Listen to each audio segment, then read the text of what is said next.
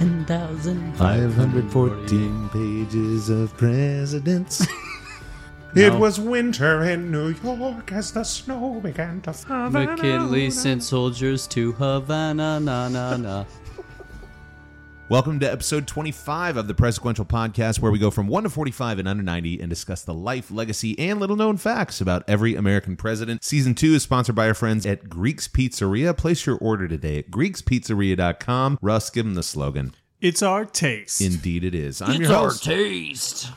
I'm your host, Ryan Allward, joined by those two friends, Blaine Zimmerman and our producer and vice presidential expert, Russell Slivka. Blaine, this is episode 25. You name the episodes, you pick the books that we read, and tonight I think you got the booze too, and it's got a fun story attached to it. So tell the good people all those things.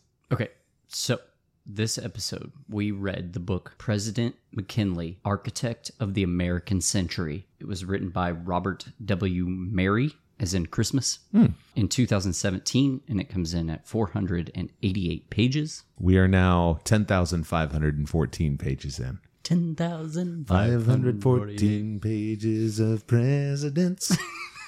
We don't have social lives, but that's okay.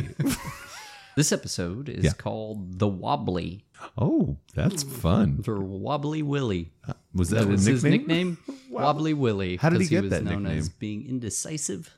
And I put the bottle of booze in your General nook vicinity, yeah. so that you can do your thing where you pick it up and talk about it. I hold it. I take a gander at the bottle. This is a bottle of Bullet Bourbon, which the humor does not fall short on me. Why you picked this, Blaine? This is a Bullet Bourbon Frontier Whiskey from Kentucky. Thank you very much for bringing that booze to us today. And also special thanks to, we have a mystery alcohol sponsor who is out there amongst the world just doing amazing things. And this person is very Flying generous. all over the place. Thank Thank you, mystery man. So the wobbly? What are we? The Wobbly. The wobbly. Wobbly. Wobble, wobble. Wobble baby, wobble baby, wobble baby. Shout out to all of our patrons on Patreon who are supporting the Presequential Podcast. If you want to get episodes early and ad-free, join for $5 a month on Patreon at patreon.com/Presequential. For $10 a month, you can also get some pretty sweet bonus episodes that we've been recording sent to you on email. So sign up today. Gents, what do you remember about William McKinley from high school social studies class? I'm going to use my proxy. William McKinley was a representative and governor from Ohio. He was assassinated at just 6 months into his second term. His face was on the $500 bill, which is no longer used. Thanks, Wes. Go ahead, Russ. Nothing. Nothing. No, not a Yeah, thing. I mean, at I all. think that I think I knew he was assassinated, and that he preceded Theodore Roosevelt. Yeah. That's pretty much it, too. I had that he was assassinated. I vaguely remembered some involvement with the USS Maine, because I do remember my U.S. history teacher covering that about the Spanish-American War. Was Mount McKinley named after him? It was. I feel like I knew that. Yeah. Or guessed at it. Yeah. You're getting to a little Is that in Alaska? little known fact, a little think. early. Yeah, it is up there in Alaska. Okay. Yeah, we'll talk about it. All right, let's dive in. Here we go. William McKinley Jr. was born on January 29th, 1843. Oh, cheers, by the way. Cheers, Yes. guys. Oh, yeah. Sorry. Bullet. Bad luck.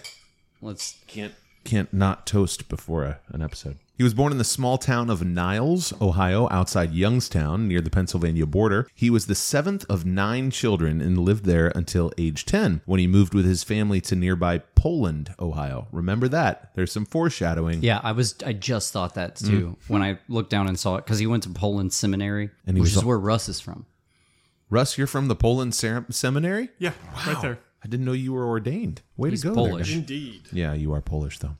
His father owned a small iron foundry and instilled in him a strong work ethic as a boy. His mother, Nancy, was devoutly religious and taught him the value of prayer, courtesy, and honesty. He studied hard at a school run by the Methodist Seminary in Poland that you just mentioned. He then entered Allegheny College. Am I saying that right? Allegheny, Pennsylvania. Yeah. While he was at Allegheny, he was a staunch abolitionist. Were you going to cover this? You go ahead. He had a classmate once that toasted to Jefferson Davis, and Bill called him a treasonist and said he would fight treason in the South if he were called upon. Luckily for him, he was about to get that chance. Yeah. Foreshadowing. Yeah.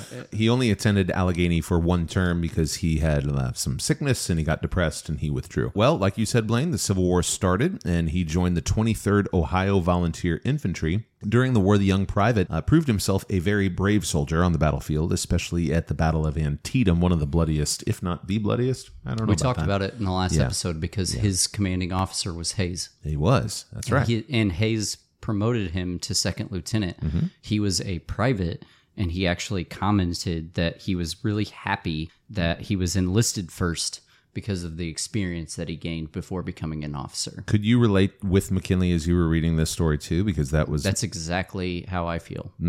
I feel like having been enlisted first gives me a different perspective. Yeah. Not necessarily better or worse, but it helps me. Yeah, kind of cool that there's that little connection there that he was serving under Hayes. Not a lot of, I did not know that until I read Hayes's book, and I was like, oh, I'm going to remember that for McKinley's episode. Hayes and McKinley remained tight throughout the rest of his life. The 23rd Ohio was in the thick of the fighting of Antietam in September 1862, and McKinley came under heavy fire when bringing rations to the men on the line. Antietam is... South calls that Bull Run, right? That's one of the battles that the South has a different name for than the North. Producer Russ, would you kindly research that for us? I would love to. Thank you. Very, Without very the much. snapping, I would love it. Have I snapped at Russ before? No, just Blaine. Just now.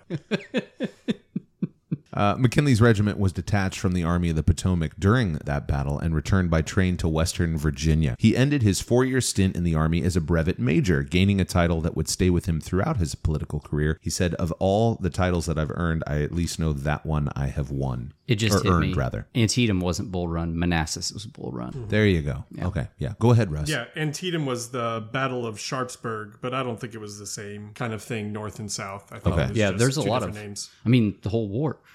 They call it the War of Northern Aggression. That's true. So stupid. It's pretty outlandish. Like I went through officer infantry school with a guy that went to high school in Georgia, and he said that his textbooks in school called it the War of Northern Aggression. Wow. Navan. Nawth''N. Navan. When the Civil War ended, McKinley returned to Ohio to begin his career in law and politics. He studied law at the Albany Law School, passed the bar in 1867, and began his legal practice in Canton, Ohio. President that studied law. Yes. Yeah. Huh. I know.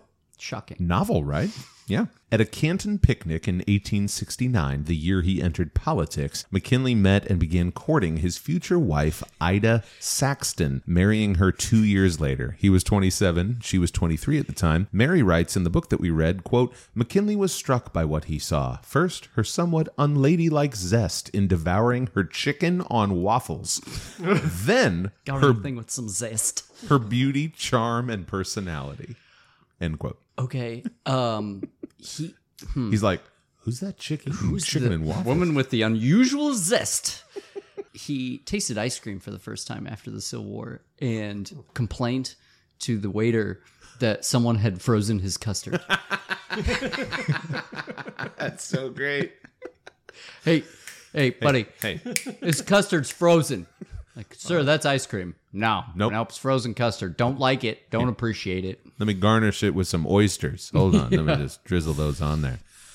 This custard is frozen. That's so great. He also married way up. Yeah, he really did. Ida was very wealthy. Yeah, her dad was a wealthy businessman, I think, in the local area. So he did all right. Yeah. But then quickly she devolved into spinal injury, epilepsy, depression. Yeah. He was constantly caring for her. He considered actually giving up his political ambition to properly care for his wife. Yeah, and this all happened, well, not all of it happened, but the depression part of it really kicked in because shortly after they were married, Ida gave birth to a daughter named Catherine on Christmas Day, 1871. A second daughter, also named Ida, was born 2 years later, but died 4 months into her young life. Catherine passed away from typhoid fever in 1875 around the age of 4, and Ida then descended into a deep depression at her baby's death, and her health, which was never really great to begin with, started to decline, and a lot of people think she was epileptic and possibly just undiagnosed. Yeah. During her time as First Lady a little later, she often needed to be sedated to enable her to sit through official functions, and her husband would occasionally throw a handkerchief over her face whenever she suffered from a seizure.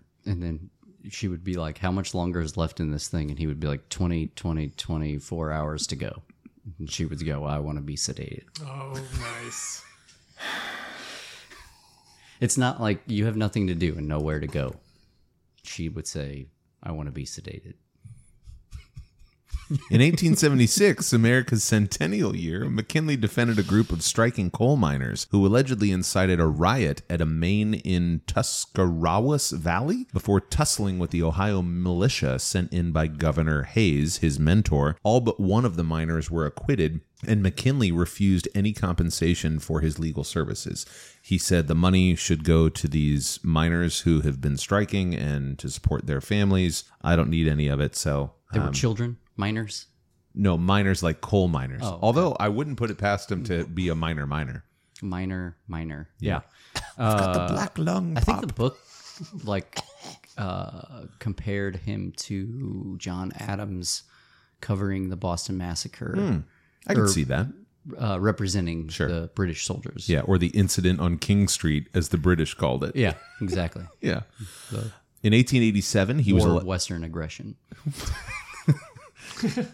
He was elected to the U.S. House of Representatives, and he served there until 1883, and again from 1885 to 1891. He was elected governor of Ohio in 1892 and held that post until 96. As governor, McKinley supported other Republicans running for office and promoted business inside the state. In 1896, he was nominated... What made you... Just promoting business.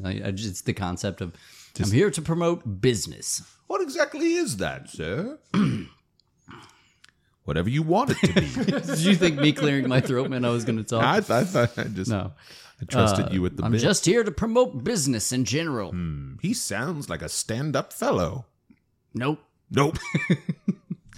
In 1896... I don't think they should pay taxes.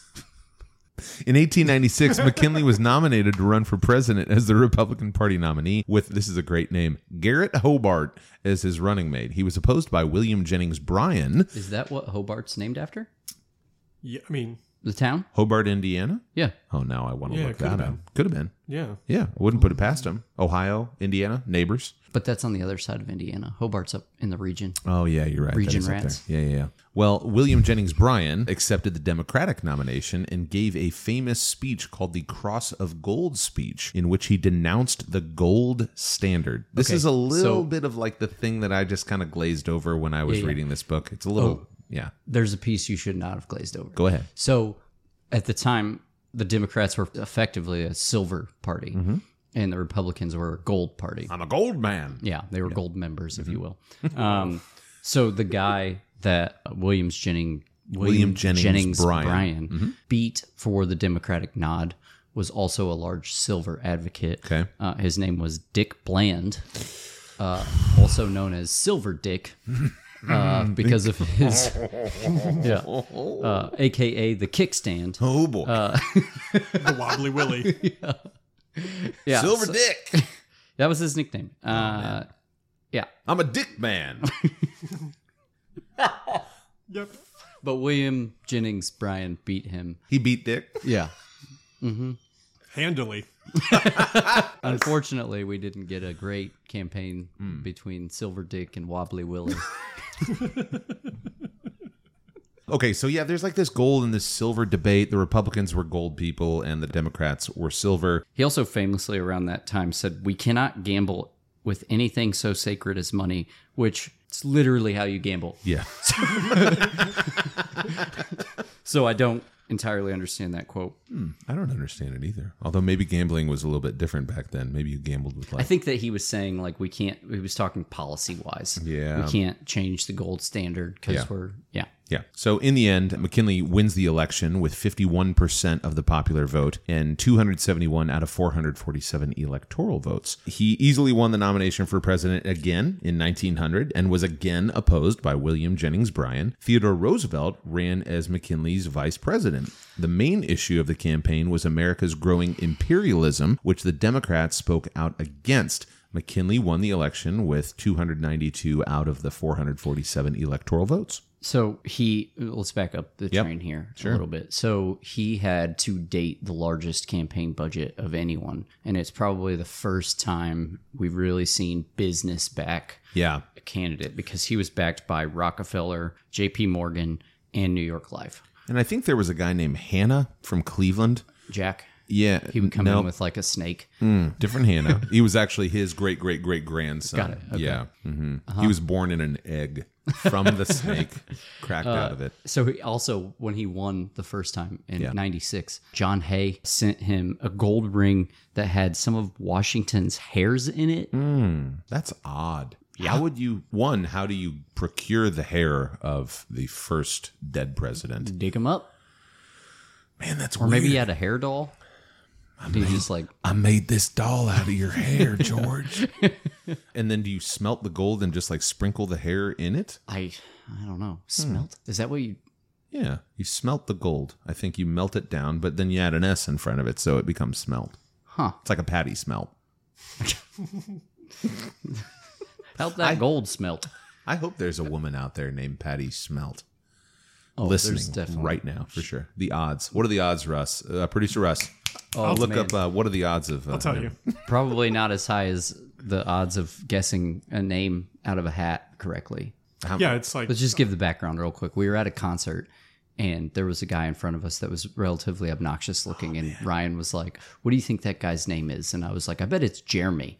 And so when the song ended and it got quiet, I yelled, "Hey, Jeremy!" And he turned around. And we were like, oh my God. Russ looked it up. It was like 1 in 6.3 million chance that we would have just picked a name out and gotten it right on the first try. And then Russ, you went over because he moved. You and became friends with him. You became buddies with him, right? Yeah. Oh, he was man. my favorite person there. All right, so he's president, and he appoints Teddy Roosevelt, to be Assistant Secretary Are of we the Navy. just skipping his whole entire first? Oh, no, you said Secretary of the Navy. Okay. Yeah, Assistant Secretary of the Navy. And this was interesting about TR. So McKinley could spot promise and potential in younger people. Like, for instance, the guy who ran his... The miners. The guy who ran, and I'm forgetting his name now, I think it might have been Dawes, but the guy who ran his campaign and the financial aspect of the campaign. And again, like you mentioned, these are big dollars. He was a nobody, but then he continued to rise through the ranks, and eventually, a couple presidents later, he, very much ascended. And if McKinley had not given him his first shot, this young guy might not have accomplished everything he did. But TR was similar because they didn't really get along too well. Roosevelt at one point claimed that his boss possessed, quote, no more backbone than a chocolate eclair, when the situation with Spain was deteriorating. Huh. That's quite the burn. He called McKinley a pastry. And McKinley said, you know what, he's not really my cup of tea, but we're going to give this guy a shot, And this relationship, everything that we know about TR, really we wouldn't have TR without McKinley, giving him a shot, saying, listen, I see the promise. He's a talented guy. Don't really get along with him, but let's give him a position that he can rise in the ranks with. And he did not throw away his shot. Drink. Wow. We haven't had a Hamilton reference in a while. Good Hamilton reference, Blaine. The running joke, if you're just now joining on this episode, is that if Blaine or any of us mentions Hamilton, the musical, you have to drink. So, cheers. Cheers. Yeah, so some of the other stuff before we jump into Spain/Cuba. Yeah. Which is obviously a pretty big pin in the hat. Mm-hmm. He annexed Hawaii after he did. Japanese demands. He actually saw it as manifest destiny. He said that we need Hawaii just as much and a good deal more than we did California. It is manifest destiny. Because up to that point, it was a monarchy. Yeah. Queen Lilu Kalani. Say it again? Lilu Kalani. She was overthrown in 1893.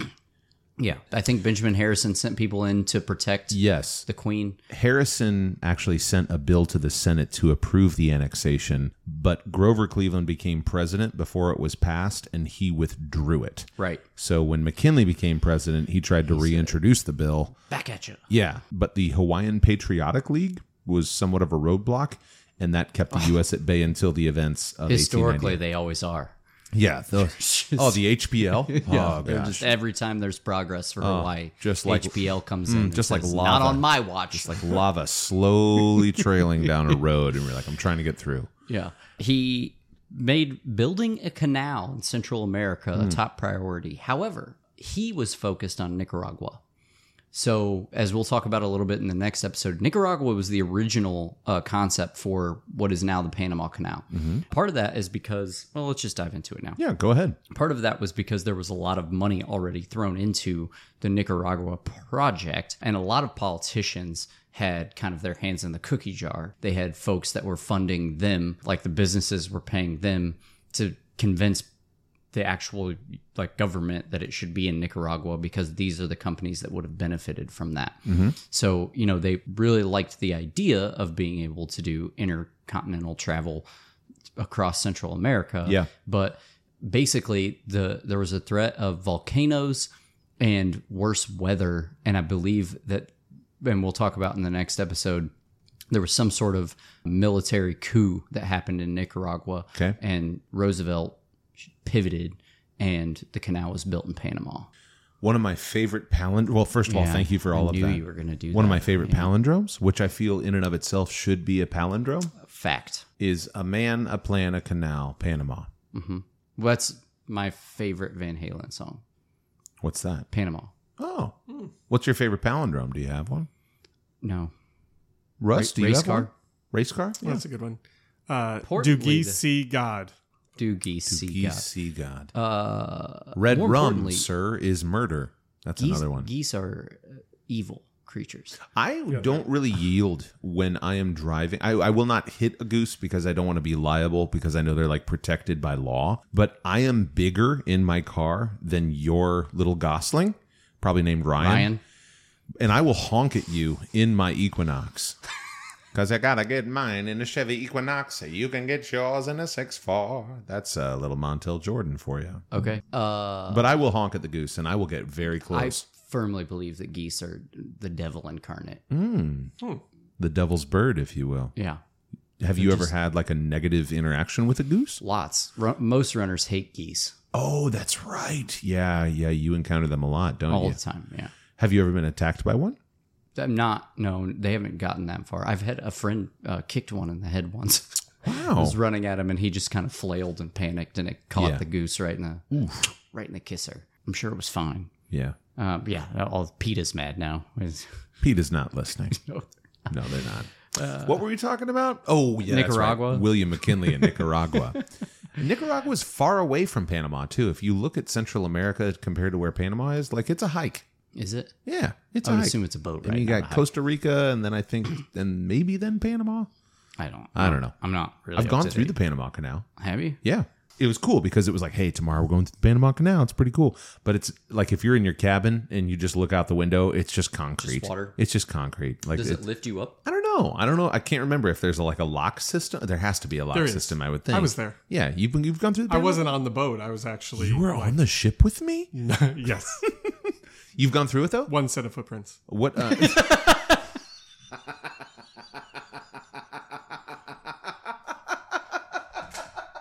You've been through the Panama Canal? No, we took a bus there You took a bus through the canal? to the canal. And Wait, it is you a lock drove a system. bus from I drove a bus. Indiana to Panama? Yeah. Russ, how did Why? this happen? Were you a missionary? God, I feel like you're George's boss on Seinfeld. George Steinbrenner? No. What's her name? Who's the boss who does the amazing things? Tony Danza. Tony Danza. No, God. You guys both answered that question very well. Elaine's it's boss. Elaine's boss. Yeah. The catalog guy. Yeah, the catalog. Peterman. Peterman. Jay Peterman. Yeah, Jay Yeah, Jay Peterman. Peterman. Okay. Okay. Wait, why hold on, were you hold on. going to Yeah, Panama? why were you on a bus? We went on a trip to Panama. Who's we? Yeah.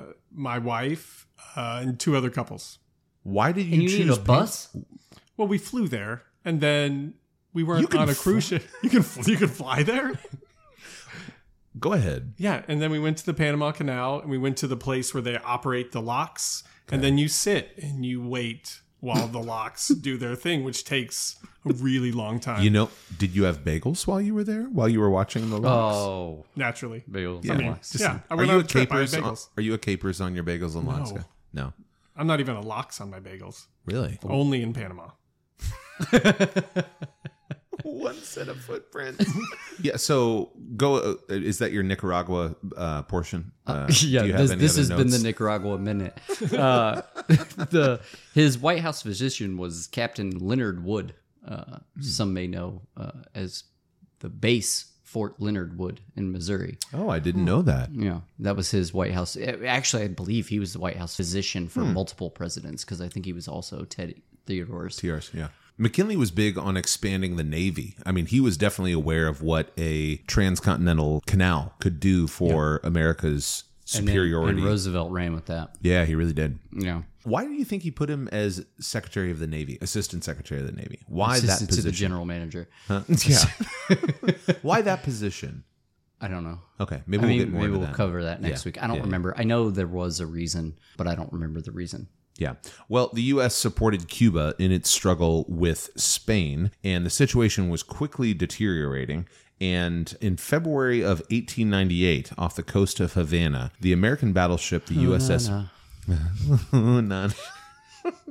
McKinley sent soldiers to Havana, na na na. No one knows why it exploded. Ooh, na, na. So the USS Maine blows up, and it sinks. Sure did. And under very mysterious circumstances. Still to this day. We don't know if it was internal explosion, Yes.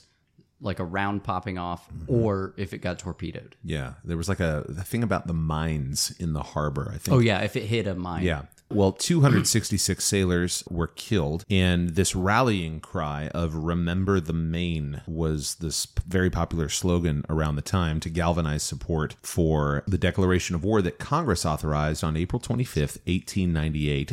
It was retroactively dated to April 21st. And so the Spanish-American War then starts. It's about 100 days long, and the United States destroys the Spanish fleet outside Cuba's Santiago. Around this time, they also seized Manila in the Philippines and annexed Puerto Rico and Guam. It was a thriller.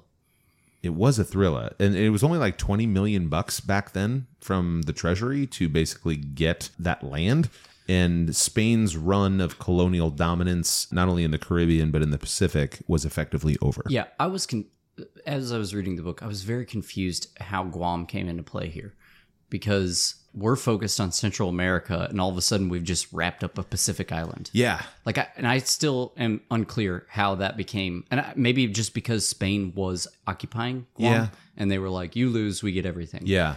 But yeah, as I was reading it, I was like, "Wait, Guam."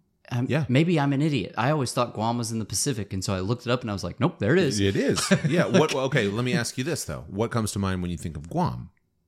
Like as a military man? One guy that I went to basic training with that was from Guam. Oh, really? Yeah, that was literally like Was he Guamian? Guamese? Producer Russ, I can you look up what Stop someone with this. what the name is for someone who is from Guam? Yeah, I'm looking that up right now. Thanks, buddy. Yeah.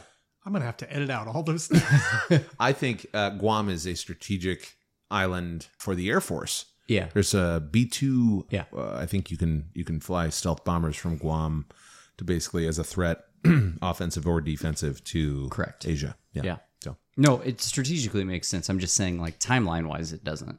right. We're getting Puerto Rico, Cuba, and Guam. Yeah. And like, what was that last one? Like, don't worry about it. It's fine. It's fine. It's fine. We got it. Russ, bring the heat with some Guam. People born in Guam are American citizens by birth. Okay. They are indigenous Guamanians. Guamanian. They are the Chamorro, historically known as the Chamorro people. Okay. Cool. Yeah. And we won't get into San Juan Hill. We'll save yet. that Yeah, for 2 weeks from now. You want to take a break? Let's take a break. Hey, you're going to hear from some of our fantastic sponsors. You're listening to episode 25, the Wobbly. Wobbly. We'll be right back. Wobbly. Blaine, you look different. Did you get a haircut? Oh, I did. Thanks for asking. Oh, it looks nice. People have been noticing more often since I've started going to Chop Chop Barbershop. Say that one more time. People have noticed more often since I've been going to Chop Chop Barbershop. Chop Chop. Yeah. It's this super cool, very clean spot over by 16th and College area. Oh, yeah. 16th and Yandis, if you will. Okay, I will. Here in Indy. Yeah, it's super cool building, old school style barbershop. Anthony always fades me up well. He leads this diverse team of 3 other barbers. All 3 of my kids get their haircuts there. Even my wife gets her haircut Oh, they there. do ladies' cuts too. From, fades to braids and everything in between. I love that. And if I wanted more info, where could I go? I would check out, personally, chopchopbarbers.com. Okay, chopchopbarbers.com. From fades to braids to kitty cuts to the coolest barbershop there is. I don't want to look bad, so I'm gonna go to Chop Chop Barbershop. Yeah. Doop, doop. Yeah.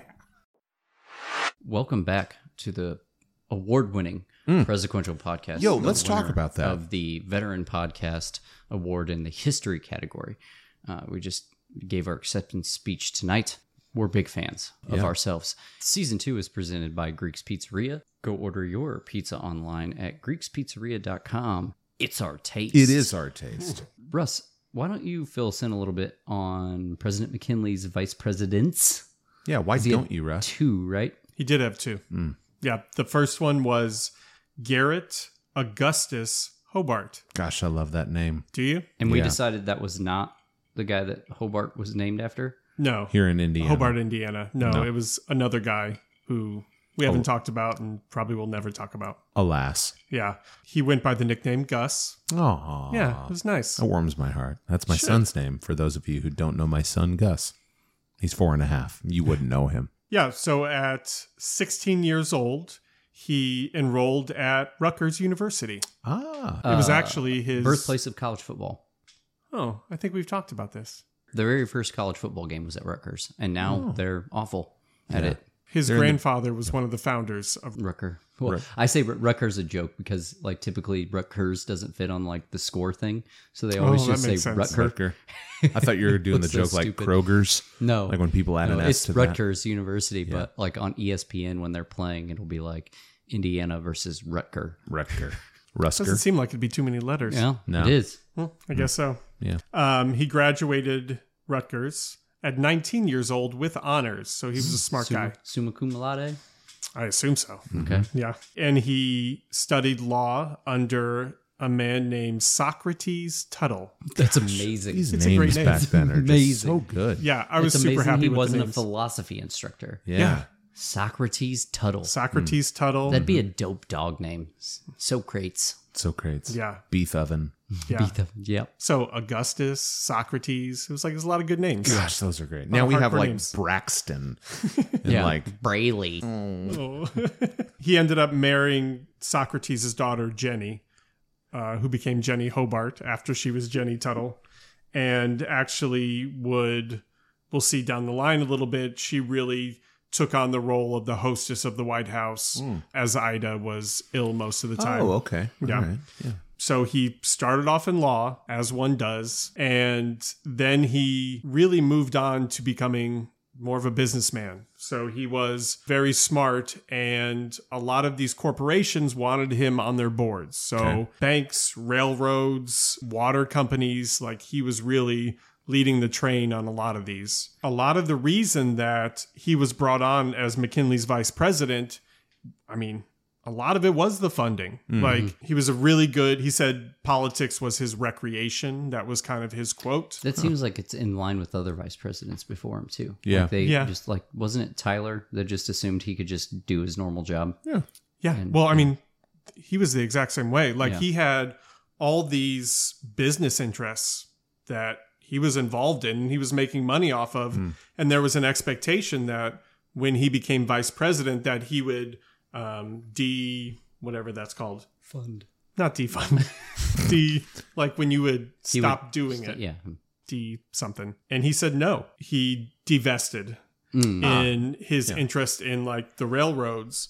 But that's about it. Like he still had interest in banks, in water companies that ended up Interest in banks. interest in banks. Nice. So money spoke. Money yeah. talked. Money got him Luckily- on the ticket, but he was also just rolling in all these businesses that he had. Yeah. And Luckily for our country, the politicians don't still do that. Yeah. Oh, thank no, God. no. Yeah. Money and politics never commingle. you said it earlier. Hobart was a big reason that he got all these big donors. That's why he got the railroads. He got the corporate interests for campaign funding. Okay. That was a big reason they brought him on. And that, he would bring him New Jersey.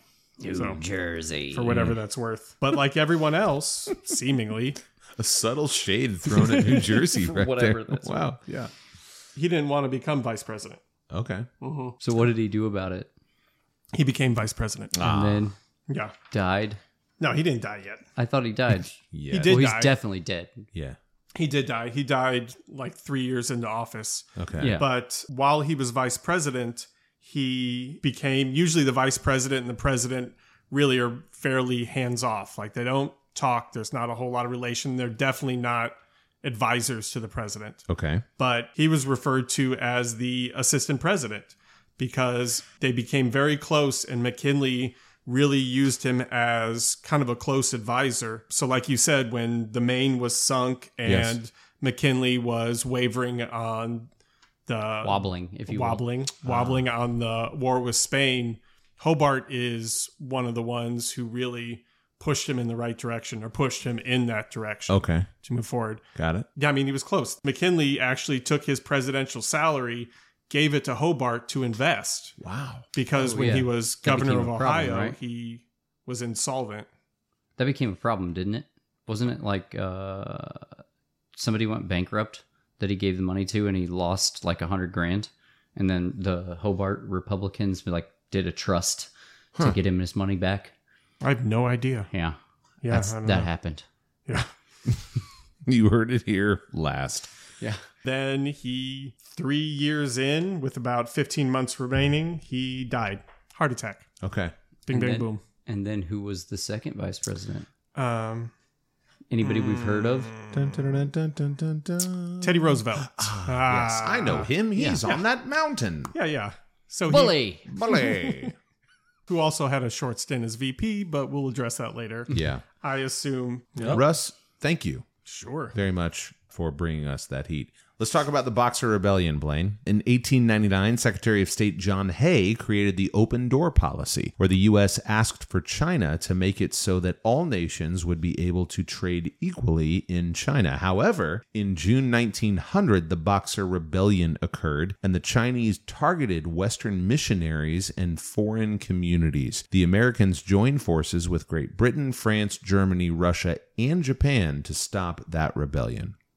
It was very bloody. It was. a very bloody rebellion. Yeah.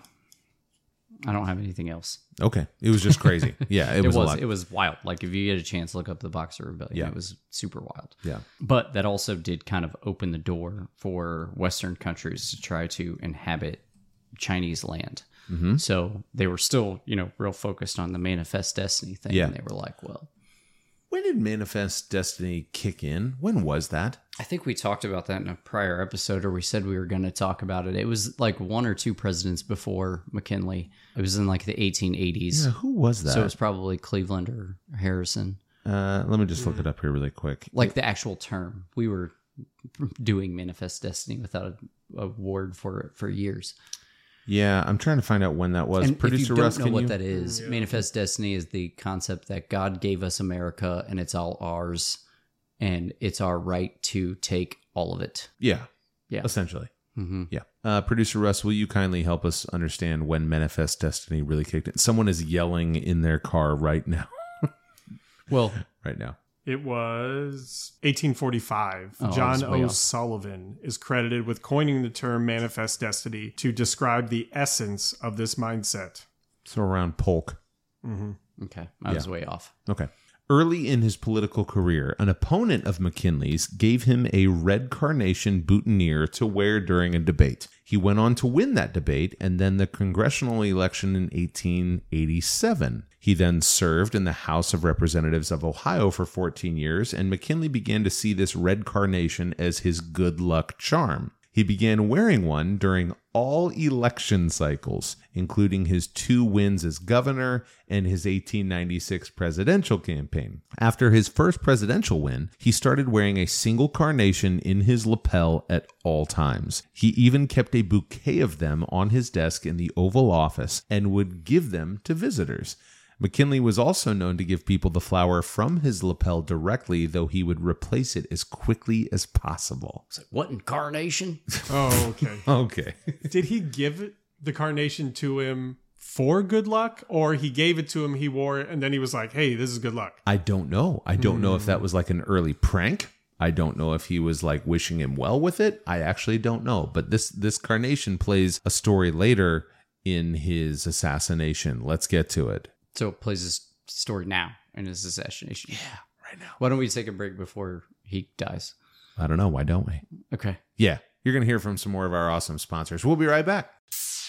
Hey guys, it's Ryan. If you are in the market to refinance your mortgage and want an expert to walk you through that process, you need to schedule a call today with Austin Bowman at Caliber Home Loans. Austin's been a friend of mine for years and is one of Caliber's top performing loan consultants with over 14 years of experience and expertise. Austin's number one priority is honesty. He's going to listen to your unique needs and guide you through Caliber's superior processing, underwriting, and closing process. For a smooth, hassle-free process from application to closing on your new mortgage, email Austin Bowman today at austin.bowman, that's Bowman, at caliberhomeloans.com. You can also find Austin's email in our show notes. Whatever you do, don't ask Austin about the time when he took me out for my first time golfing when we were 16 and we almost hit a goose with our cart. Guys, email austin.bowman at caliberhomeloans.com today. Hey guys, it's Ryan. If you need custom-made t-shirts for your team or organization, look no further than our good friends here in Indy, The Art Press. The Art Press is a local, eco-friendly small business that's been around for years here in Indy, designing and printing all the super comfortable shirts you may have seen through their parent company's store, Vardigan. We've worked with them on our awesome new shirts that feature Thomas Jefferson riding a fire-breathing mastodon, and our experience couldn't have gone better. If you need help creating a design or you have your artwork ready to print, Derek and the team at The Art Press can help you get your orders set up online quickly and easily. Plus, they ship everywhere and offer excellent customer service. Get a quote on your order of shirts today at theartpress.com. That's theartpress.com. Hey, welcome back. We're talking about William McKinley, and guess what? He's about to get shot. On September 6, 1901, he's greeting visitors in the Temple of Music at the Pan American Exposition in Buffalo, New York. Blaine, name some other Buffalo-related presidents. In 3, 2, 1. Cleveland. Millard Fillmore is who we were looking for. But Cleveland was also one because he was the sheriff. He was the, he was the sheriff. He was the executioner guy. Yeah. Well, one of the people who he was greeting was 12-year-old Myrtle Ledger from Springbrook, New York. Myrtle. Though many reports say Ledger asked McKinley for the red carnation in his lapel, she told the story a bit differently. When she met the president, she remembered 70 years later that he asked for her name. She responded, "My name is Myrtle." And he said, "Well, in that case, I must give this flower to another little flower." He removed his trademark flower and presented it to Myrtle Ledger. Not far in line behind her was a 28-year-old anarchist by the name of Leon, and his last name is spelled Czolgosz. Russ, how do we pronounce that? Chagas. Leon, let's just call him Leon. Okay. Yeah, we don't know how to pronounce it. If you do, great. Though protocol mandated that people wishing to meet the president do so with empty hands, it was an exceptionally hot day, so many people walked up. They were clutching. like, "It's fine, he has a gun." Yeah, it's fine. It's cool. It's no problem. Well, Leon was one of them, and he had a handkerchief wrapped around his hand as if he was protecting an injury. Well, when the president reached out to shake the uninjured hand, Leon slapped the president's hand away and shot him twice in the torso with a .32 caliber revolver that had been concealed.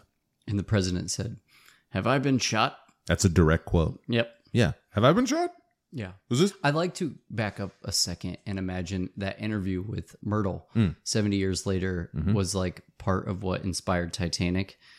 Like, she's like, "And I still have the carnation today." It's right here. She pressed it in a book. Yeah. Yeah. And, oops, so it fell off the back. There was room on that raft, Myrtle. You could have saved the president. Gosh. She could have. She could have. That's right. You know who else could have saved the president? His surgeons. Yeah. You know who tried to save him, though, before we get to the whole doctor debacle?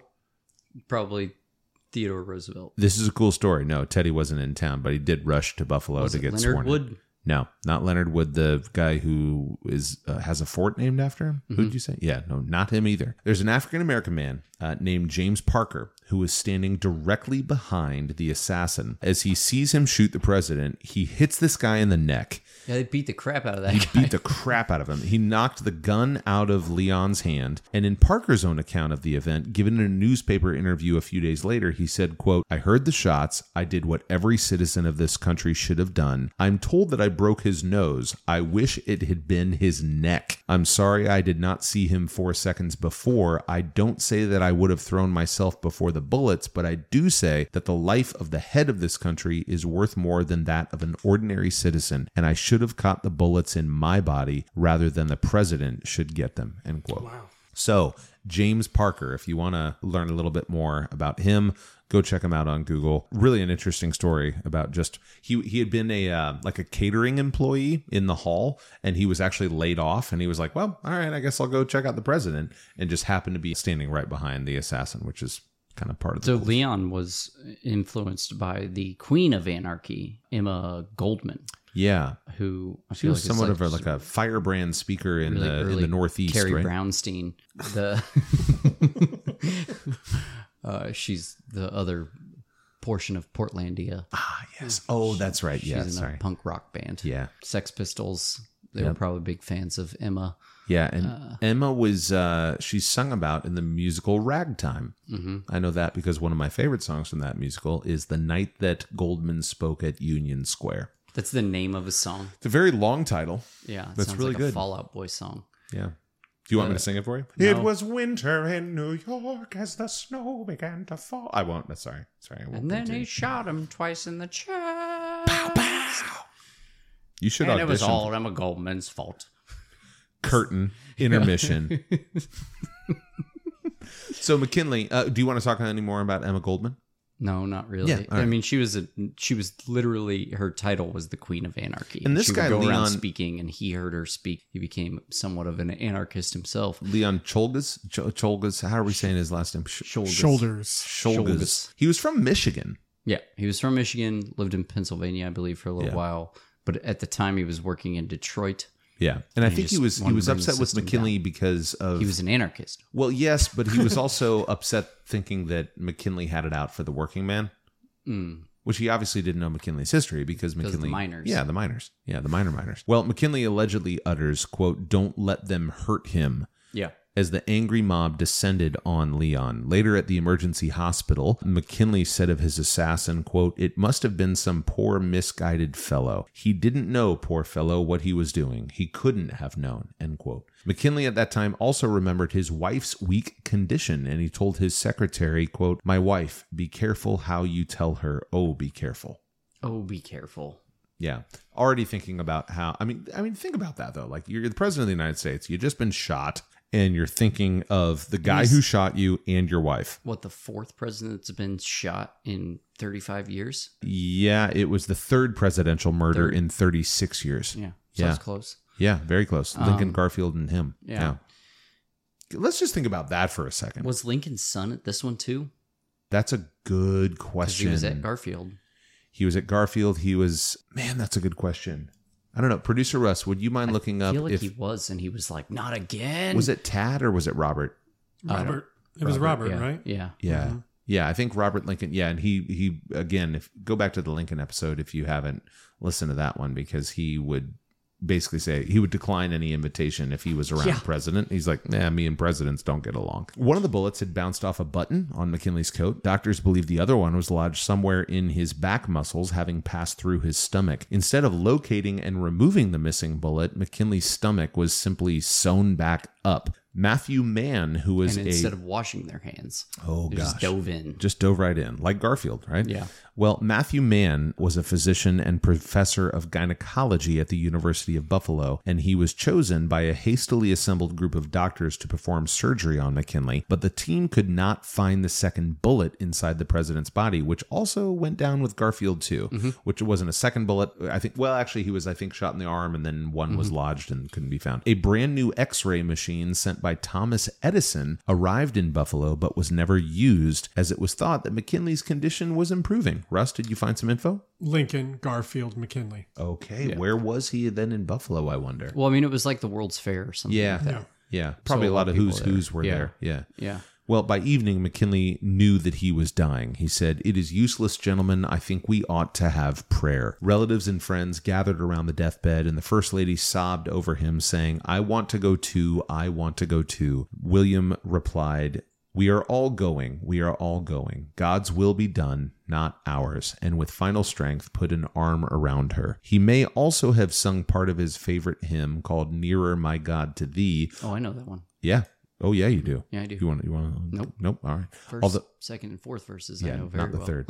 Although other accounts have her singing it to him softly as he passed on. McKinley dies at 2:15 a.m. on September 14th, 1901, 8 days after being shot and just 6 months into his second term as president. According to the coroner, the cause was gangrene of the stomach. That afternoon, Vice President Roosevelt was sworn in as president of the U.S. The nation mourned the loss of its leader and grappled with its third presidential murder in just 36 years. After being pummeled right after the shooting, Leon had been arrested and taken to police headquarters before nearly being lynched by the angry crowds that surrounded the Temple of Music. He readily admitted that he was the one who had shot the president, and in a written confession he stated, quote, "I killed President McKinley because I'd done my duty. I didn't believe one man should have so much service and another man should have none," end quote. He was brought on trial to September 23rd, 1901, quickly found guilty and sentenced to death. On October 29th, 1901, he was electrocuted.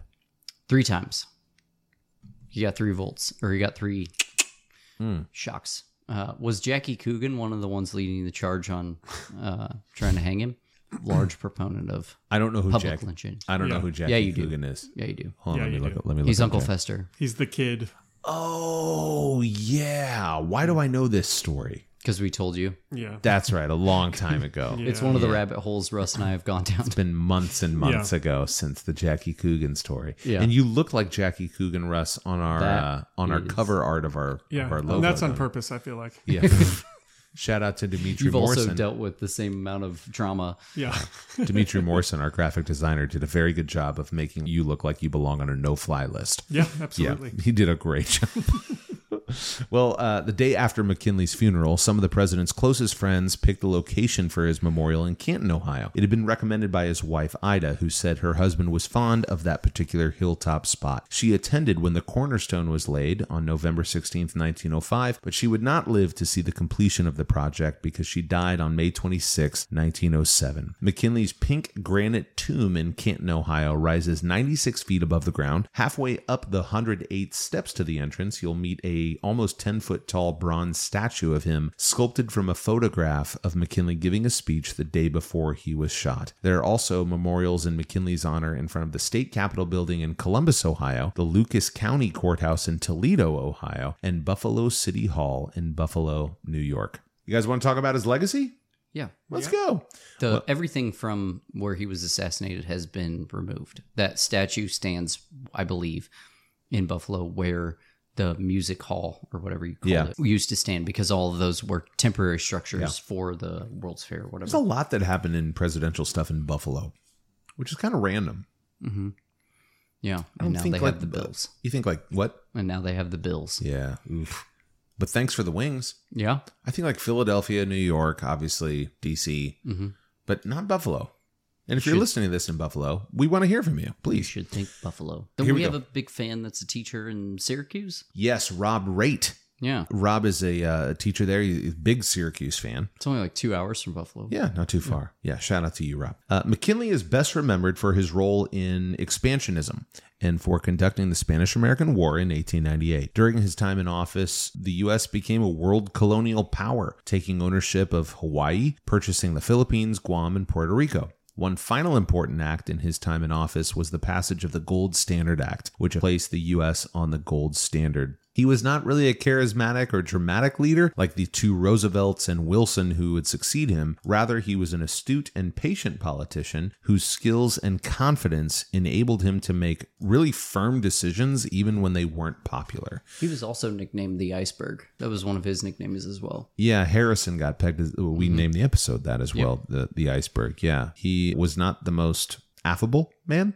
He's wobbly. But people really respected him, though. Mm-hmm. Yeah. According to the C-SPAN's Presidential Historian Survey, McKinley currently sits at number 14, below Woodrow Wilson and above John Adams. Well, that's really high. Where did you think he would have been placed? And again, this is just one poll. But yeah, I guess it's just because I didn't know a ton about him before this. Yeah. I would have just assumed he would have been lower. Yeah. But he was a two-termer. I mean, Polk would have been one of those guys for me that I would have been like, who's that? You know, and like would have think that he would have been lower, but he was actually higher. And William Jennings Bryan is kind of the Buffalo Bills of presidential. Like 3 or 4 straight losses in the Super Bowl. Just kept running. Just kept running. Yeah. Who was the guy earlier with like Jackson who just kept running? And was that Henry Clay? No, Clay. Was it Henry Clay? Kentuckian. Like, always the bridesmaid, never the bride. Yeah. Yeah. Him and old John Calhoun. All right, let's finish so this much sentence. energy out of Russ tonight. William McKinley is the reason the United States of America was on the gold standard. Russ? Had another president that was shot. Got Teddy Roosevelt. That's what I was going to say. Yeah. Jinx, you owe me a Coke. Yeah. Little known facts. Here we go. One of my favorite segments. One of yours as well. Thank you so much. So if you didn't understand the reference earlier, this is why we chose bullet bourbon. For someone who died by gangrene. Yes. Not spelled the same as an actual bullet, but no, sounds the same. Here we go. He was the 5th president from Ohio in 28 years. 8 of our presidents were born in Ohio, earning Ohio the nickname the Mother of Presidents. Besides McKinley, the other native Ohioans were William Henry Harrison, Grant, Hayes, his mentor, Garfield, Benjamin Harrison, Taft, and Harding. Mm-hmm. Yeah. So Ohio, way to go. Cranking them out. They have a Virginia. lot of presidents. Yeah, Virginia also has a lot. Virginia, they're tied, right? Both have 8. I think. Yeah, maybe. McKinley welcomed 750,000 Americans in hundreds of delegations from 30 states to his home for his front porch strategy of campaigning. He really did the first modern political campaign. I mean, if you think about it, he's a turn-of-the-century president. That doesn't always happen. And so 750,000 people descended upon his home from 30 different states. That's saying something. Mm-hmm. I mean, that's kind of smart, too. Like, he's like, I'm going to stay here. You come to me, I'm not coming to you. Yeah, I'm going to stay here. It's like when you travel back to your home state and you've got lots of family that wants to see you and you're like, I'm going to be at this house. Yes. If you want to see me, come to this house. That's right. I'm not driving all over the state. Nah, fam. Russ, did you find a fun fact online? No, Virginia is the number 1 state, then Ohio, followed by New York. Okay, that makes sense. Mm-hmm. Yeah. Well, he was the first president to ride in an automobile, the first to campaign by telephone, and the first to have his inauguration recorded on film. I'm sorry. How did he campaign by telephone? Did he call? Well, he picked it up and he did a little rotary thing. He spoke into it, and a lady on the other end was like, "Operator, what do you need?" So he called people. Yeah, okay. Yeah. Ida McKinley made history as a first lady. In addition to being the first incumbent to ever be captured on film and to visit a foreign country, she advocated for the right of women to receive a proper education. She was also the first incumbent first lady to endorse women's suffrage publicly. She also, for some reason, hated the color yellow and had everything yellow removed from the White House, including flowers. She just hated yellow. Absolutely hated it. Don't know why. Can't give you any reason behind that, but there you go. Ida McKinley. Just couldn't stand it. Like your son mentioned, his face is on the $500 bill. $500 bills are not very common anymore. The collector value of them is generally around 1.5 to 2 times the value printed on the bill. The back side of the $500 bill, do you know what's on the back of it? Take a guess. Carnation. Okay. Oh, that'd be fitting. Russ, what about you? Leonard Wood. Is it gold? It is neither. Fort Knox. Nope. It just says $500. It's basically Monopoly money. Yeah, it's like Little Caesars. It's like, look, it's $6. Yeah, All right. it's He was one of 14 presidents to date who were Freemasons. He was a Mason in 1865 in Virginia. This is fun. I Russ, think we're getting close to the Bohemian Grove presidents, too. Yeah, we're getting in there. Oh, yeah. We should do maybe like a bonus episode just on that whole thing. Concept. Yeah. It's pretty wild. Russ, as I was taking these notes, I was like, Russ is going to love this. Oh, good. Are you strapped in? You ready? All right. So McKinley had a double yellow-headed Mexican parrot named Washington Post that in true patriotic form could whistle Yankee Doodle Dandy. McKinley would whistle the opening bars of the song, and his parrot, Washington Post, would finish the tune. I'm sorry, what type of parrot was it? It was a double yellow-headed Mexican parrot. Okay. So it had two heads. I think. Did it? Did it have two heads? And it was yellow. That's what it sounds like. And his wife hated yellow. She hated that bird. Yeah. You know she hated Oh, Yeah, she had maybe it that's out. that why. damn bird. I bet the bird hated her. Yeah. They can sense Both of that, them. you know. Parrots can really sense when you're anti-parrot. That's true. They know. Anyway, he appointed the parrot. knew. They appointed the parrot to the official position of White House greeter. And the parrot apparently took this quite seriously because he wanted to make everyone feel welcome, especially the ladies. Whenever a woman would walk by, his cage, Washington Post, would pipe up, "Rah! Look at the pretty girls." Oh, man. Rah! So legit had a parrot that he trained to catcall women. Good for him. Yeah. Yeah. Kind of That's- random, right? Okay. Yeah. So it was a construction parrot. It was. Yeah, Yes. got he it. had a jackhammer and a little Yeah. reflective vest. Tiny little hat. Yeah, and maybe two heads. Yeah. Yeah, two tiny. Two yellow heads. But- So did you look this up? yeah, What's it they look only like? have one head, but I didn't really want to get into What? that. So it's double yellow? Yeah. Oh, okay. Let me see a picture of it. Let me see. This is the guy. Double. Let me see it. Oh, okay. All right. Yeah, it's kind of a green body and a yellow head. I don't know why they would call that a double yellow-headed parrot. I'm sure you could find out, though. It was a Mexican parrot, too. The double yellow-headed is Amazonian. Ah, okay. Well, forgive me for the Amazonian. Which makes sense. Maybe you picked it up in Central America. Yeah. Maybe. Maybe it was from Nicaragua. In 1896, a gold prospector named William Dickey gave McKinley's name to the tallest mountain in North America, 20,310-foot tall Denali. The Alaska Board of Geographic Names changed the name of the mountain back to Denali, which is what it was called by locals, in 1975. The Department of the Interior followed suit in August of 2015, fairly recently, as a part of a visit to Alaska by President Barack Obama. Similarly, Denali National Park was known as Mount McKinley National Park until December of 1980, when it was changed by legislation signed by President Jimmy Carter. So they're like Carter, Obama, Trump wanted it changed back to McKinley, and by that point, Denali was like, nah, fam. We're not going to do that anymore. Like, we're done messing around with the name. But it was all because of So a what's gold it called now? Is it called Denali? It's called Denali Okay. now. Yeah, there's a show. Yeah. What? There's a PBS kids show called Molly of Denali, Oh, where she is Inuit. I think it's an Inuit. Oh. Yeah. okay. Fun fact, my neighbor is an Inuit archaeologist.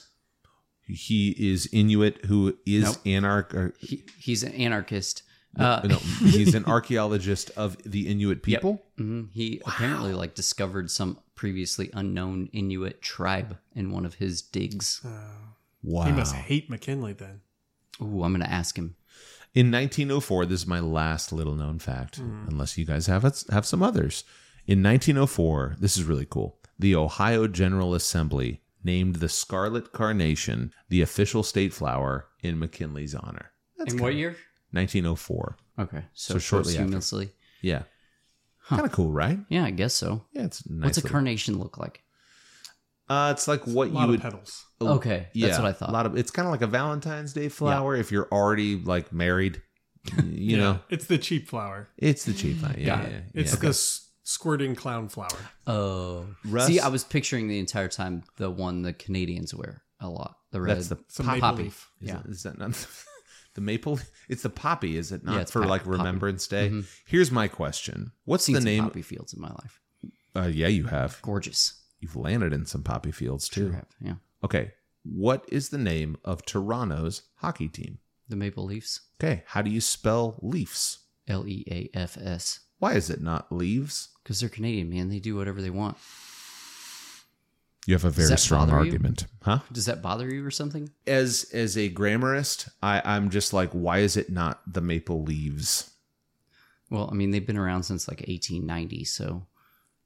I get like adding a U to color or favor or neighbor. Your favorite. But like, why not call it the maple leaves? If you know, I would like to learn. Well, thank you for listening to the Presequential Podcast, brought to you by Greek's Pizzeria. Thanks to our other sponsors, Austin Bowman with Caliber Home Loans and Chop Chop Barbershop. Of course, we want to give a shout out to the Indie Art Press as well for our world famous Mastodon shirts. You guys can get those on your website, ryansongs.com. ryansongs.com. Just go search for those shirts. You can follow me on Instagram. The link is in my bio. Is it? Yeah. Oh, that's awesome. At Blaine Zimmerman. Yeah. Please leave a review, subscribe, connect with us on all the socials. Our next episode of 26th President Teddy Roosevelt will be released on Wednesday, December 22nd, 2021. Don't forget to sign up and become a patron for as little as $5 a month to get early, ad-free, and for $10 a month, some bonus episodes. We hope you enjoyed episode 25, The Wobbly of the Presequential Podcast.